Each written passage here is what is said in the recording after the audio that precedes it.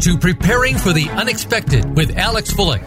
People, organizations, and communities need to prepare for and respond to natural and man-made disasters in a timely manner and in the most effective way possible. Our program examines what is being done before, during, and after a disaster and those unexpected events to keep you in the know. Disasters can happen to anyone. The question is, when will it happen to you? Now, here is your host, business continuity and disaster planning expert, Alex Fullick. Welcome to another episode of Preparing for the Unexpected. I'm your host, Alex Fullick, and as always, we like to talk about things related to crisis, business continuity, resilience, well-being, COVID, emergency management, anything that helps you, your organization, or your community prepare for, respond to, and overcome adverse situations. If you'd like to be a guest on the show, please feel free. You can find me on LinkedIn. I'm the only Alex Fullick there. I'm really easy to find, and I do respond to everything I get. Today is going to be a little bit different. We've talked about some terrorism on the show before in previous episodes. We're going to change that up a little bit today. We're going to look at, the topic is living with the impacts of terrorism. And I'm really honored to have with me today Anne Travers. Anne, welcome to the show. Thank you very much, Alex. Thank you for having me on. And now today's going to be a very personal show, and part of me is very nervous, to talk about this because I know you are going to share a very personal story and incidents, and another part of me is very excited because it is something new that I haven't addressed before. So I'm really looking forward to this chat. But before we get into all of that, could you take a moment to introduce yourself, what you do, and how you got into what you do without trying to give some of the topic away today? Okay. Well, as you already said, my name's Anne Travers. I was born in Belfast in 1969 and grew up during the Troubles. And my family were impacted by the Troubles. Terrorism came to our door. And a number of years ago, about 12 years ago, it raised its head again for me that from what happened came back into my life unexpectedly, which brought me back down into a place where I thought I'd never have to go to again. It was very traumatic. And it built up within me a bit of I felt that I had to speak up on behalf of victims of terrorism, but more especially of my own family and my own sister, who I'll talk about later on. And from that, then I ended up, now 11 years on, I started work with a victims charity in Northern Ireland. I live in the Republic of Ireland, and I'm an advocate for victims and survivors of terrorism here in the Republic of Ireland. And I speak out on many issues concerning victims and survivors today. Now, I recall from the information you provided me that you also, or your organization at least, also deals with victims in other parts of the globe, not just Northern Ireland, but that's Northern Ireland is going to be your story. Indeed we do. We support victims in Great Britain and also over in Europe who were impacted. And we also then have people that we support who live in Australia now, where they were maybe in Europe and something happened to them, or they've emigrated. So yeah, we support all over really. Whoever needs our support, or whoever needs that ear or the advocacy, or we will support. Now, you mentioned the Troubles, and you've mentioned terrorism. First, can we talk about terrorism? What is terrorism, and what isn't it? Well, for me, terrorism is not being able to go out to do your job or take part in daily life without that fear that something is going to happen unexpectedly. So whether it's the bomb in the shopping centres, or whether it's a bomb under your car, you start up your car to go to work in the morning, um, or being shot as you go about your business. You know, whether it's coming out from mass, whether it's dropping your kids off to school, answering your front door. For me, that is terrorism. People often use, there's a quote they'll always use, you know, one person's terrorist is another person's freedom fighter. And I would say a murder is still always a murder, you know, regardless. I don't feel that, you know, people again often describe what happened in Northern Ireland. They say it was a war. What happened in Northern Ireland was not a war. It doesn't actually even fit into the international definition of a war. It's nothing like what's going on in Ukraine or what we have seen in Syria in recent years. It was people who put on masks, who wore wigs, who disguised themselves or went in the middle of the night under the darkness to murder. And they weren't defending anything. I suppose in their minds, they were, you know, for Republicans, they felt that they were fighting the British to have the British leave Northern Ireland. And for loyalists, they felt that they were fighting Republicans so they could remain part of Great Britain or the United Kingdom. But for the rest of us, the people in between, the innocents, the people who didn't choose to lift up a gun, who tried to go about our own business, it was absolute terrorism. And ironically, I left Northern Ireland for about 5 years. I left Ireland and I went to live in England. And before I left, I was having terrible nightmares about loyalist gunmen breaking into my home and shooting me in my bed at night because I'm a Catholic, even though it was Republican terrorists who actually came to our door. So that, for me, with terror, it is that fear. It's still like, you know, you get on a flight. I still think about 9/11, even if I get onto a plane. You know, I no longer take for granted that my flight is going to land safely at my destination. And I think with terrorists, they put that fear into you to try to stop you from living your life as you should be allowed to do. So that, for me, that's what terrorism is. Living in fear 24/7. 24/7. And even now, I would say that I would still be impacted by that and still worry because of what I do that something might happen to me or they might try to do something, whether it's not necessarily a threat to my life, but whether it's a threat to my livelihood or something else, you know, whether it's to blacken my name or whatever. I still have that fear. And I will never say, or very, very rarely let people know where I'm going until I actually have been there and left. So, you know, people are saying, because I live just outside of Dublin, they say, you're going up to Northern Ireland, you're going up to Belfast. And I say, yes, I am, but I won't say when or where or what I'm doing because I still have that fear, and that might be completely irrational, but it's a fear that I live with. So would I be correct in saying that terrorism activities could be over, but the impacts linger for years? Oh, absolutely, impact does. And unfortunately here in Ireland, where we are not having the bombings and the daily murders, we are having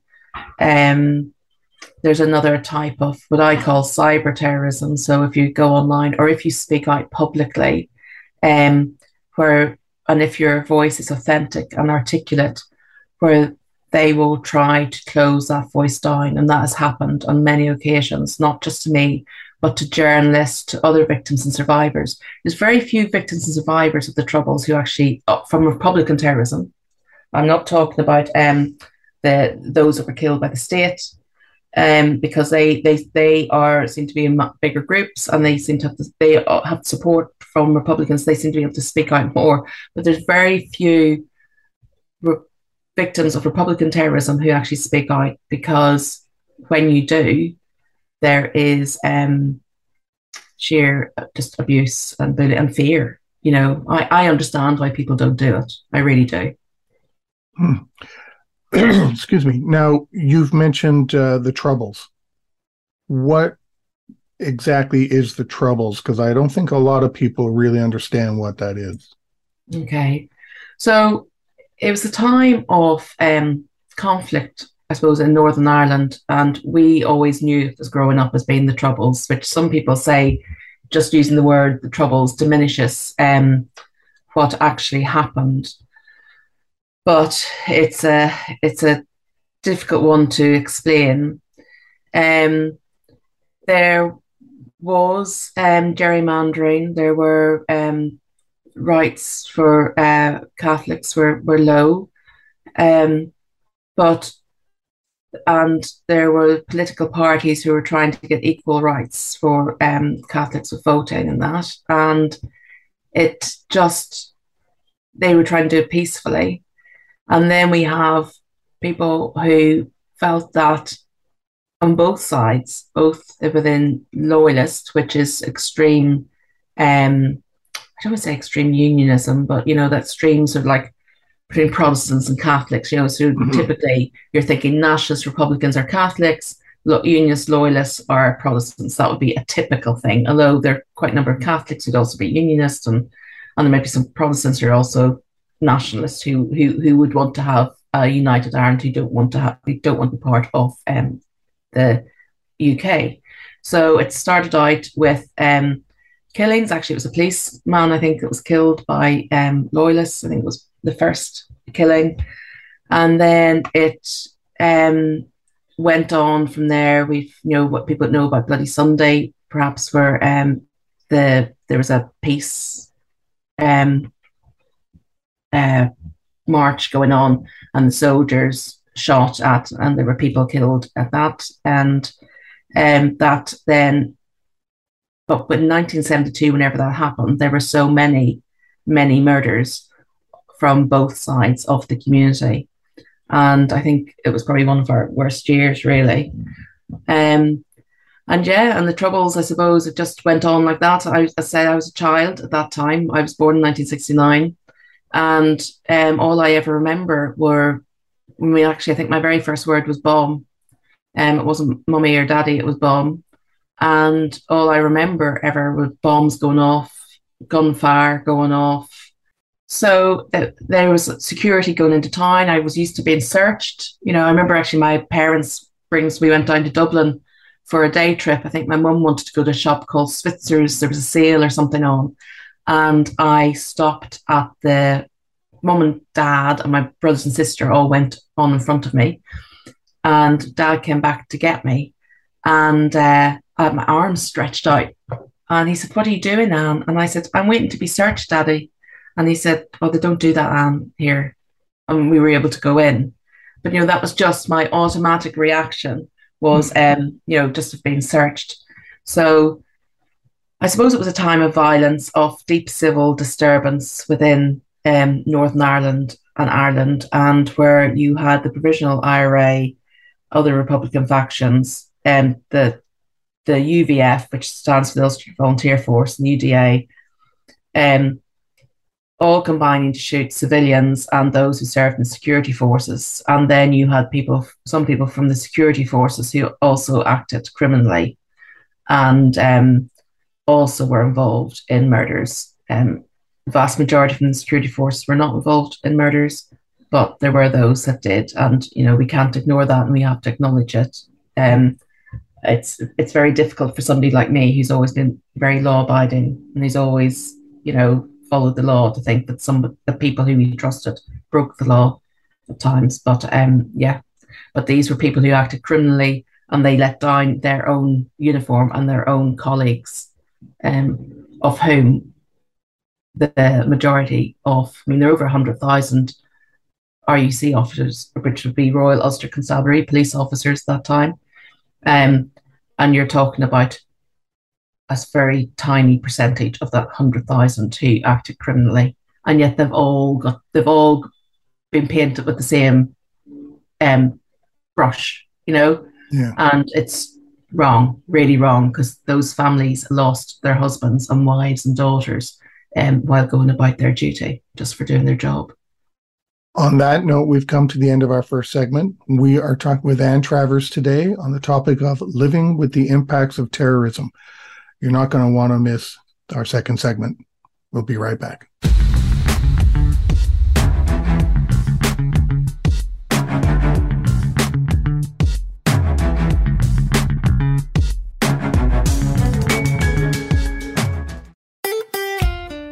Follow Voice America at facebook.com/Voice America for juicy updates from your favorite radio shows and podcasts. Are you ready for a disaster? If you are like many people in the world, that answer may sadly be no. Disasters happen unexpectedly to people just like you every day. Tune into Preparing for the Unexpected with business continuity and disaster planning expert Alex Fullick. The show will not only help you better prepare for a disaster itself, but also to prepare you, your place of employment, and community for the aftermath, emotionally, financially, and with a better level of awareness and a stronger feeling of resiliency. Tune in Thursdays at 1 p.m. Eastern Time, 10 a.m. Pacific Time on the Voice America Business Channel. Not enough women are talking about money. Lisa Chastain is aiming to change that. If you are feeling uncertain with your financial decisions, join us on Real Money, Mondays at 10 a.m. on the Voice America Business Channel, where you will learn how to become more capable with your financial choices. Listen in and hear stories from other women on how they tackled their financial challenges. You will learn from leading industry experts all the tips, tricks, and advice that you need to establish financial confidence and freedom. Listen in Mondays on Real Money with Lisa Chastain. Enjoying our shows and can't get enough of us? Follow us on Instagram at Voice America Talk Radio and see what we're cooking up for you.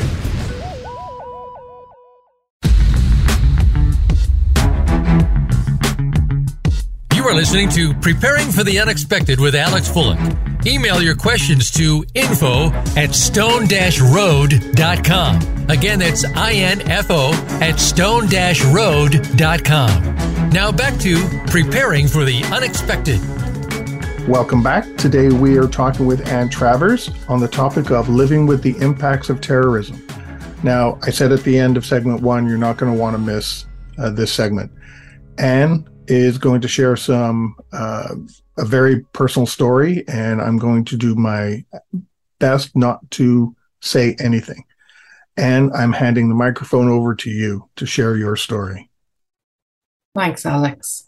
Well, I suppose, as I said earlier on, I was born in Belfast in 1969 on the 1st of May.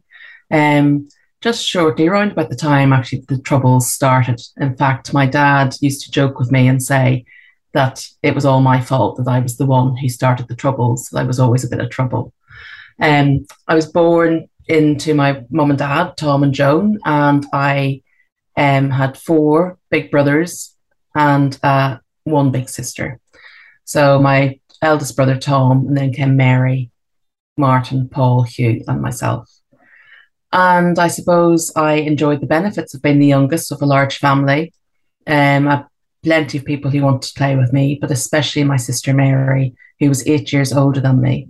And when I was born, my mum would say that they were so delighted to have a little baby girl. They say, "Oh, great, a sister for Mary." And then as life progressed, after Mary was killed, my mum would say, "But there's no sister now for Anne." The IRA made sure that Anne didn't have a sister. So my childhood was really quite lovely, even though I was growing up in Belfast, and bombs and killings and murder was going on all around me, and bricks on the road and cars burnt out, and it was just buildings blowing up. But that was just normal to me. And when I was 14, Mary graduated as a teacher in July, a primary school teacher in July 1983, and she got her very first teaching job in a primary school in Andersonstown called Holy Child, and she was teaching primary 3 boys, so they would be about age 7.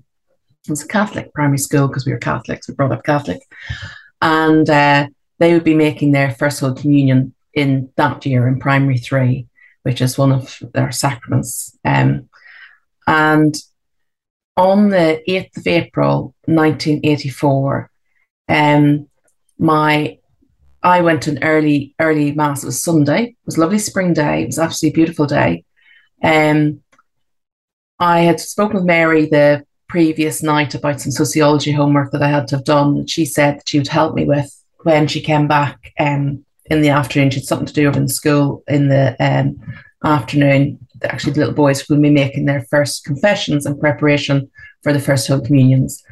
And she'd help me with the sociology homework. So on the morning of the 8th of April, I saw Mary walking down our corridor. We lived in a bungalow. And she was just outside the bathroom, and she's wearing this lovely red flowery dressing gown that I think Dad had brought back from one of his trips over to London when he was a solicitor. And she said good morning to me, and I sort of grunted a bit at her because I was sort of thought, oh, no, I'm going to do the sociology homework now. I was 14, a teenager, not really kind of in the mood for doing anything. And that was the last time, though, that I ever spoke to Mary. It was the last time I ever saw her alive. So I often wish that I could go back in time and say to her at that moment, Mary, I absolutely love you. You are the best big sister that I could ever hope for. You are my protector. You are just all things wonderful. And I'm going to hop back a little bit from that day just to tell you a little bit about Mary. So that you understand just what a huge loss her murder was to society, really, not just to us. Mary was very musically gifted. She played the piano. She could play, although she could read music, she could also play it just by ear. But not only did she play the piano, she also played the concert harp. And Mary was, she was quite petite. She was 5'4" and a bit. She said that bit was very important. And she weighed about 7 stone, which I think is about 96, 98 pounds, I think. She was really very tiny, but she played this massive concert harp, and her fingers would get all blisters on them because she would have to be practicing and have to toughen up her fingers, but she would go through that pain just for the music. So this harp is so huge that would sit in our hall. She was loaned it by the Ulster Orchestra, lent it to her. The School of Music lent it to her, and we couldn't afford a harp. And so every time you'd open up the front door, if Mary was home, you'd just have this beautiful music just coming. Our house was filled with music. And my parents, my mum was a housewife, and my dad was a solicitor up until 1980 when he took on a full-time post as a resident magistrate, which is like a district court judge. And there weren't many Catholics on the judiciary, but he was one of the few that went on to it.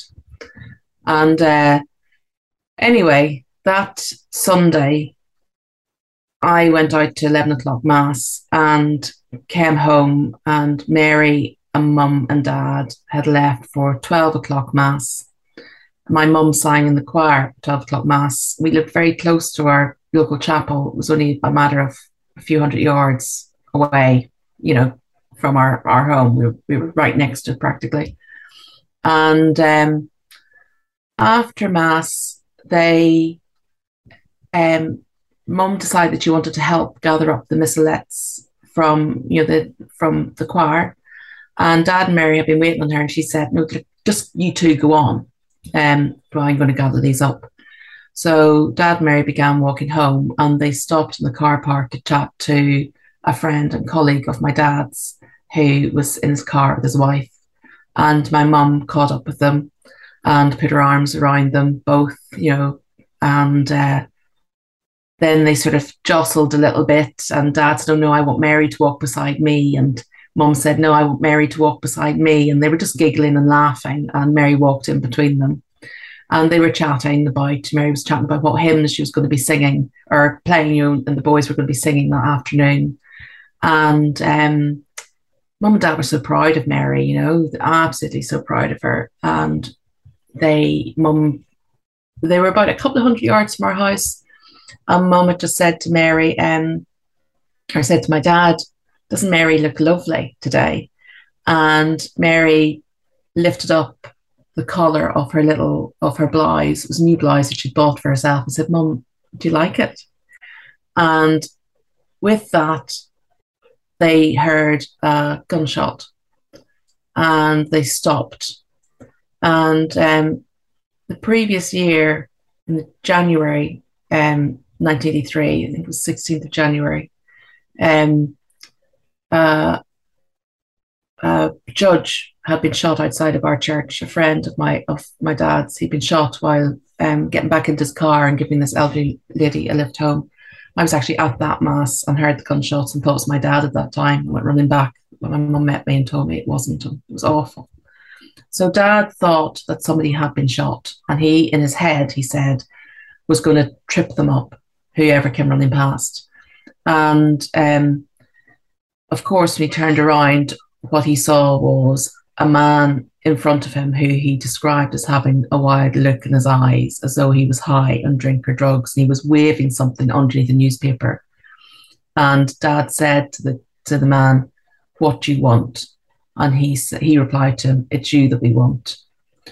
At that same time, Mary turned to face my dad and said, "Daddy, that man has a gun." My dad thought that she was talking about the gunman that he was looking at, but actually she was talking about another gunman who was on the other side of the road.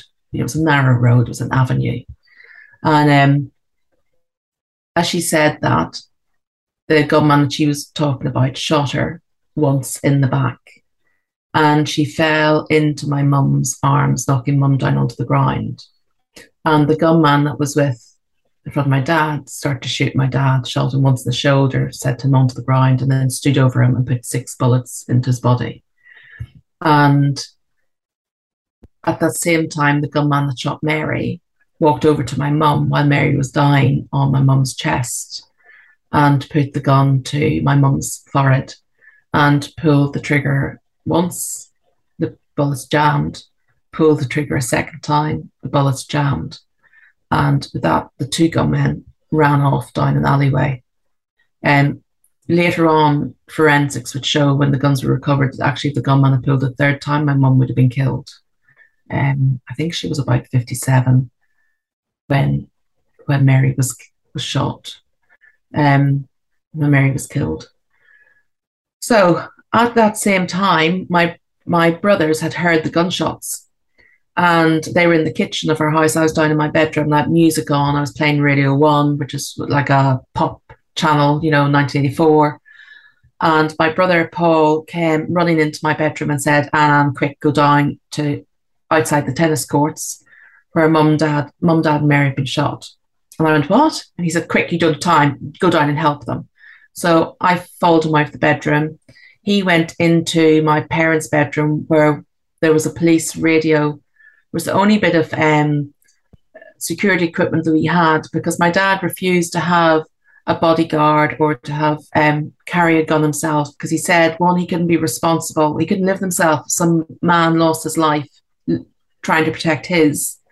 And 2, he knew he could never fire a gun. He could never take another person's life, so he wouldn't carry a gun. So we were given this radio where I heard Paul say Alpha Lima 168, which was our emergency code, directly to Castlereagh, which is the centre police unit, to come out. And I heard my other brother Martin on the phone to the emergency services, the ambulance and police as well. And I ran out of our house and onto Windsor Avenue, and I looked right, and I could see Mum and Mary and Dad lying on the road, and I ran down to them, and I saw Mary lying on top of my mum, and Mum was looking over at Dad, and she was like completely stunned, and she's got my husband. She was just completely confused, and some people lifted Mary off Mum and kind of put her lying on the road. At the bottom of where Dad was lying on the gravel, and her head was turned. She just didn't look very comfortable, and she was sort of like gurgling a bit. And my dad was still conscious, and he was trying to undo his collars and cuffs, and my mum knelt down beside him and said, my husband, somebody please help my poor husband." And this man said to me, they went that way and pointed down to the alleyway. And I'm looking, I'm thinking, oh, what am I meant to do with this? Like, am I supposed to run after and go and get them? I didn't know what to do. And next thing, an unmarked police car came up, and I said to them, they went that way, pointed down the alleyway. So they drove around. And there was a lot of confusion. The UDR, which is the Ulster Defence Regiment, which was a local regiment based in Northern Ireland, came up, and there was a UDR lady who the unmarked police car came back round again. It appeared to just be there again. And she said to me, she tried to get me into the back of this car, and I didn't want to get into the back, but she could obviously see how much in shock I was. And I said, I don't want to go in there. And she said, no, but get in. It's for your own good. You're better off in there. So I got into the car and immediately tried to get out through the other door, but it was locked. And I was waiting, and I sort of felt like I was being arrested. Obviously, I wasn't. She was obviously trying to protect me, but it was, I really didn't want to be in that car. So then the first ambulance arrived, and that distracted her. So I jumped out. And at this stage, Mary had been put into the ambulance, and my brother Paul was sitting in there, and there was another lady there who had a cloth and some water, and she was trying to clean Mary up. And I since found out that she was a doctor who was off duty, who happened to be walking, who was there on the scene, who was passing by. And I got into the ambulance and sat down beside Paul and looked at Mary, and she was lying so still. And Paul said to this lady, but she's going to be all right, isn't she? And she kind of shook her head. And I just stumbled out of that ambulance and went back up to our house. And there I phoned a friend of mine who was only 14 herself, 15 actually, and I told her that my mum, dad, and Mary had been shot. So after that, we had the funeral. We had, it was like a huge funeral. I had my classmates all came over. Not all of them, some of them. One girl in particular who I was very friendly with told me that she couldn't come to it because she lived in a very Republican area and her family would be threatened if she came to it. And yet she was one of my closest friends at that time. Mary's little primary 3 boys, these 7-year-old little boys, all came to it. They'd been waiting for their teacher to arrive at St. Agnes's Church that afternoon, that she was shot, and she had to be told their teacher wasn't coming and why. And they all loved her so much. And some of those boys still keep in contact with me. They kept in contact with my mum for a long time before she passed away in 2017, and now they keep in contact with me. And it was just a very surreal experience.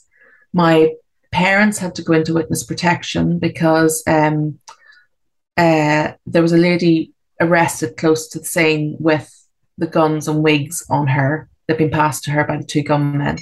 And she had to be, she was up on charges of murder for Mary's murder and the attempted murder of my father. And then my dad identified a man that he believed shot him, a guy called Joseph Hockey, who is since deceased. But while we were waiting for this trial to come up, Mum and Dad had to go into witness protection. I was sent to boarding school in Portstewart in County Derry. It's a beautiful place by the sea, but unfortunately the school just looked a bit like cold. It's sitting up on the hill, and I was quite unhappy there. Nothing to do with the school itself, but I was obviously, really still very traumatized. I was sent there 7 months after this, after what had happened, after losing Mary. And so I remember looking out through the windows some days, and I think was being punished for something that I hadn't done. Seeing people out playing, I wasn't free to go where I wanted to go anymore. I had to be driven to school. When I was going there, I had to be driven in an armoured, unmarked police car because there's a threat of kidnap towards me. And actually, I was only there a few months when the phone call came into school saying, get Anne Travers out now if you want her to walk out alive. I was 15 years of age, and I was lifted out from my history class. and brought down to the principal's office and told this. And I went into hysterics. And it was the deputy principal who was there, who was a nun. And she said to me, "Why are you getting so upset?" And I just went into, and I said, "Because my sister was only just killed, 8 months ago or whatever." And it was just awful. And I had to wait for a female police officer and a male police officer to come from Coleraine Police REC station, which was the next town, to bring me into there, where I had to sit and wait until a female officer and a male officer came down from Belfast to bring me up home. And Mum came home as well for a week, but we weren't allowed to leave the house for a week. And then I was sent back to school as though like nothing had ever happened. But it always remained with me, that fear. Anyway, with the court case, Joseph Hockey was acquitted because of how the identity had been done, how my dad had identified him. The process wasn't right. And Mary McCardle was found guilty, and she was sentenced to life imprisonment, but was released under the Good Friday Agreement. And when she was sentenced, she waved and cheered to all of her family in the gallery. So there was no remorse there from her. And that was it. And I just went on then to live my life, I suppose. And I didn't realise, I suppose in those days we didn't have counselling and things like you would have now whenever you have terror events happen around the world, where there's counselling and support. We didn't have that in Northern Ireland. You lost a loved one and you were expected to go back to work within a few days, or as in my case, to go back to school and just get on with life. There was somebody else who was killed the following day. There were more funerals. It just kept on going on and on and on and on. And and I got married whenever I was 21 and moved over to England then, where we lived for about 5 years before moving back to Ireland, where we settled just outside of Dublin. And I have 5 children now. They're all grown up. But so that's where I am at the moment, and which led me into doing what I'll do. And on that, we've come to the end of our second segment. We're going to talk about what the future held after that. We're talking with Anne Travers today, living with the impacts of terrorism. We'll be right back.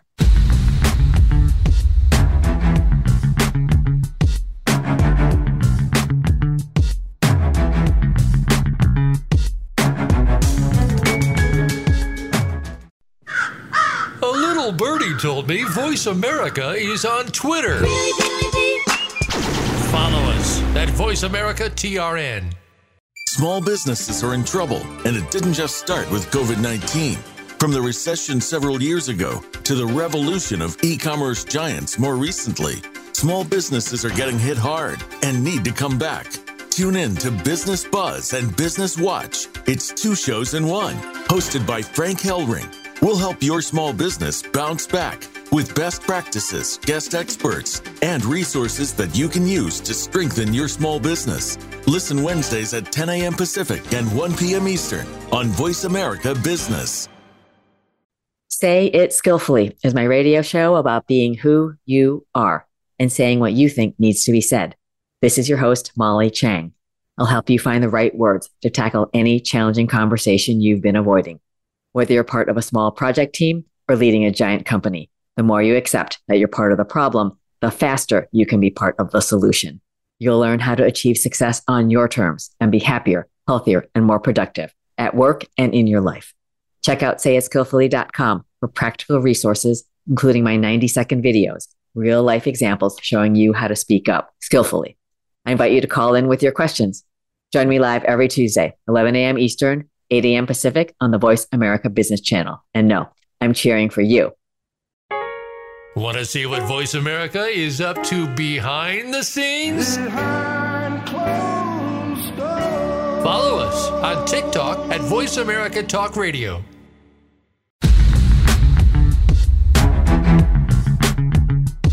You are listening to Preparing for the Unexpected with Alex Fullick. Email your questions to info@stone-road.com. Again, that's info@stone-road.com. Now back to Preparing for the Unexpected. Welcome back. Today we are talking with Anne Travers about living with the impacts of terrorism. And I can't express, I don't know if I've got the words to express the amount of gratitude I have for you for sharing your story there in segment 2. Let's jump ahead a few years. There's some things that came out of that situation. Yes, so as I said, I moved over to England and then we moved back again. And in 2011, I had dropped my younger children up to school, and I just come home and was sitting having my cup of coffee before I got started into what I had to do for the day. And I received a phone call from a journalist, from a BBC researcher for Radio Ulster, for a programme called Talkback, to ask me if I knew that Mary McArdle, the woman who'd been convicted of Mary's murder and released under Good Friday Agreement, had been appointed a special advisor to the Sinn Féin culture minister. Now, I don't think I'm going to be able to explain adequately to your viewers and to yourself, Alex, just how even hearing Mary McArdle's name being said by somebody else, the impact that had on me. It was like a train came and hit me from the side. I couldn't speak. I asked the researcher if she could phone me back in 5 minutes.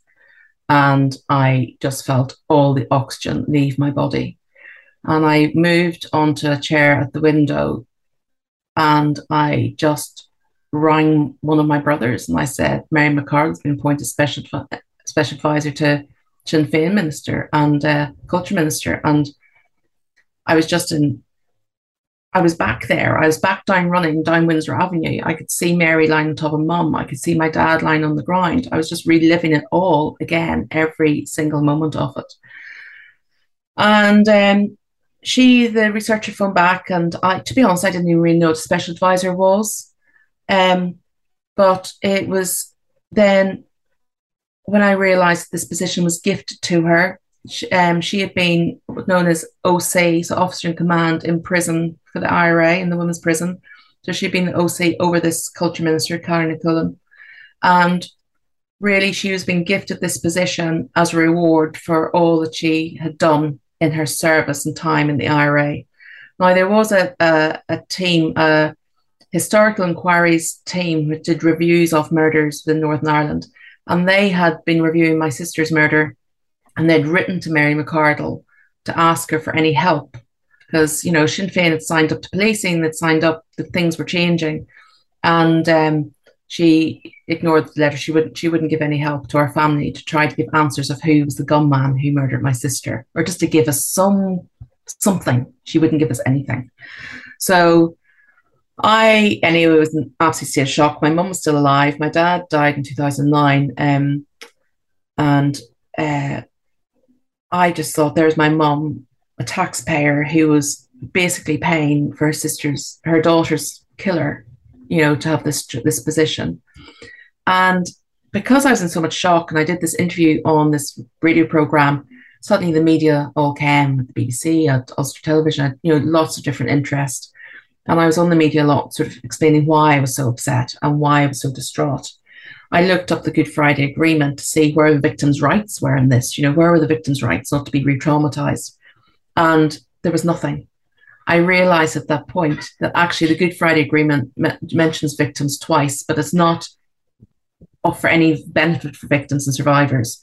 Victims and survivors had to give up so much for peace. They lost their loved ones, they lost limbs, they're living with trauma, and then they had to agree to prisoners and people who murdered their loved ones be released from prison. And now, with a situation where those people who have been found guilty of murder were now being rewarded in top jobs, being paid £90,000 sterling a year, top paying jobs. And I stupidly thought actually Sinn Féin had changed, and I kind of thought that by going on to the media and that maybe they would say, look, we didn't realise, just how difficult, we see how hard this has affected the Travers family, and we will rethink it. And although we think Mary should have this job, we'll rethink it and maybe have discussions and see what we can do. Instead, I was patronised. Martin McGuinness, who is deceased, who was a Deputy First Minister at that time, said on radio that it was obvious it was having a neuralgic effect on me. I don't know, neuralgia is nerve pain, so I really don't know what he meant by that. So I wrote to all of the MLAs, who are the ministers up in the Northern Ireland Executive, and I asked them what could be done. I had an appointment with the First Minister, Peter Robinson, and I went to see him. I was so naive. I was just going into my own. I had no idea about politics. I was a mother. I had never found myself in this situation. No idea. And the First Minister at that time said, well, look, there is something we can do to stop it from happening again, but we can't apply this retrospectively. And another MLA came along called Jim Allister, and he was from a legal background. He was a barrister. He'd actually appeared up in front of court as a barrister in front of my dad, so we knew my dad. And he said, look, I think that we can apply this retrospectively. I think there is a way that we can do legislation for this. So I worked along with him. And basically, during that time of trying to do this lobbying, it was really difficult. I was getting trolled unmercifully on my Twitter. I had been made, I had been invited to join the Victims Forum, which is like an official sort of forum with the Victims Commission in 2012. But within that, there would have been Republicans within that who bullied me unmercifully. They ignored me. I'd walk into the loos and they'd all go quiet or come out. There was no support there. And the support I did get was from victims and survivors of Republican terrorism, where I actually then met my now boss, Kenny Donaldson. And it was a very difficult time. I had a miscarriage. I lost a baby just, actually, I was about 12 weeks pregnant, and so that happened on the 18th of May. That appointment was announced, and I lost the baby towards the end of June. I developed breast cancer. So during the time I was having my treatment for breast cancer, it's still going up in lobbying. But I'm pleased to say that in 2013, the Special Advisors Bill became law, and also known as Anne's Law. And it's known as Anne's Law. It was named by Jim Allister as Anne's Law because my sister Mary and Mary McCardle shared the same names. And this prevents anybody with a serious criminal conviction from being gifted the position of special advisor. However, they can have that position and they may take up that role if they agree to help the family, whether it is even just by apologising to the family, being remorseful for what they did, or if it's by helping them bring further justice. Unfortunately, within Sinn Féin special advisors, there were a couple who had murdered people, and they decided that they were going to lose their jobs, and they decided they didn't want to help the families. So they lost their jobs. That has left me very unpopular within Republican circles and within the ex-community, Republican ex-prisoners. But I would like to let them know that I would always be for rehabilitation and people being able to get on with their lives once they've served their time. But I do think that you need to think about your victim as well. It's like having the rapist move into the house next door, who's raped you. Society wouldn't accept that. It wouldn't be comfortable. They'd be ordered by the courts to live a distance away from their victim. Mm-hmm. And we as victims and survivors from the Troubles who've had loved ones murdered, we feel differently. And it's so important that people understand the trauma that we are still living with. As I mentioned in one of the earlier segments, we didn't have counselling, we didn't have help. So many of us are suffering from anxiety, PTSD, and we live with long-term illness, autoimmune disease. I mean, Northern Ireland is just so high for that. And, it's so important that people are careful with their language and what they do.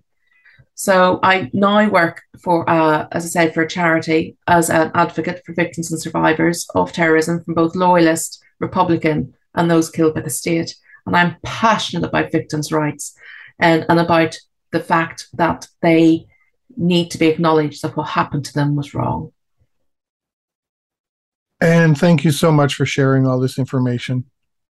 I know there are people, unfortunately, around the globe that are victims of terrorism. In, I think, every country probably has some sort of community or person, organization, something that has been impacted by terrorism. We're all impacted by it. And for you to come on the show and talk about that, I applaud you for standing up for Mary, standing up for your family, your community, and for those that are impacted and may not feel they have a voice. So thank you so much for sharing your story. I greatly appreciate it. Thank you very much, Alex. And as I said, everything I do for my sister Mary. And that's a wonderful way to end the show. Thank you, Anne, and everybody watching and listening. Stay prepared, everybody.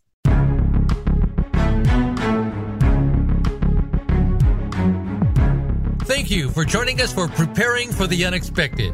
Please tune in for another edition featuring your host, Alex Fullick, next Thursday at 10 a.m. Pacific Time and 1 p.m. Eastern Time on the Voice America Business Channel. We'll see you here next week.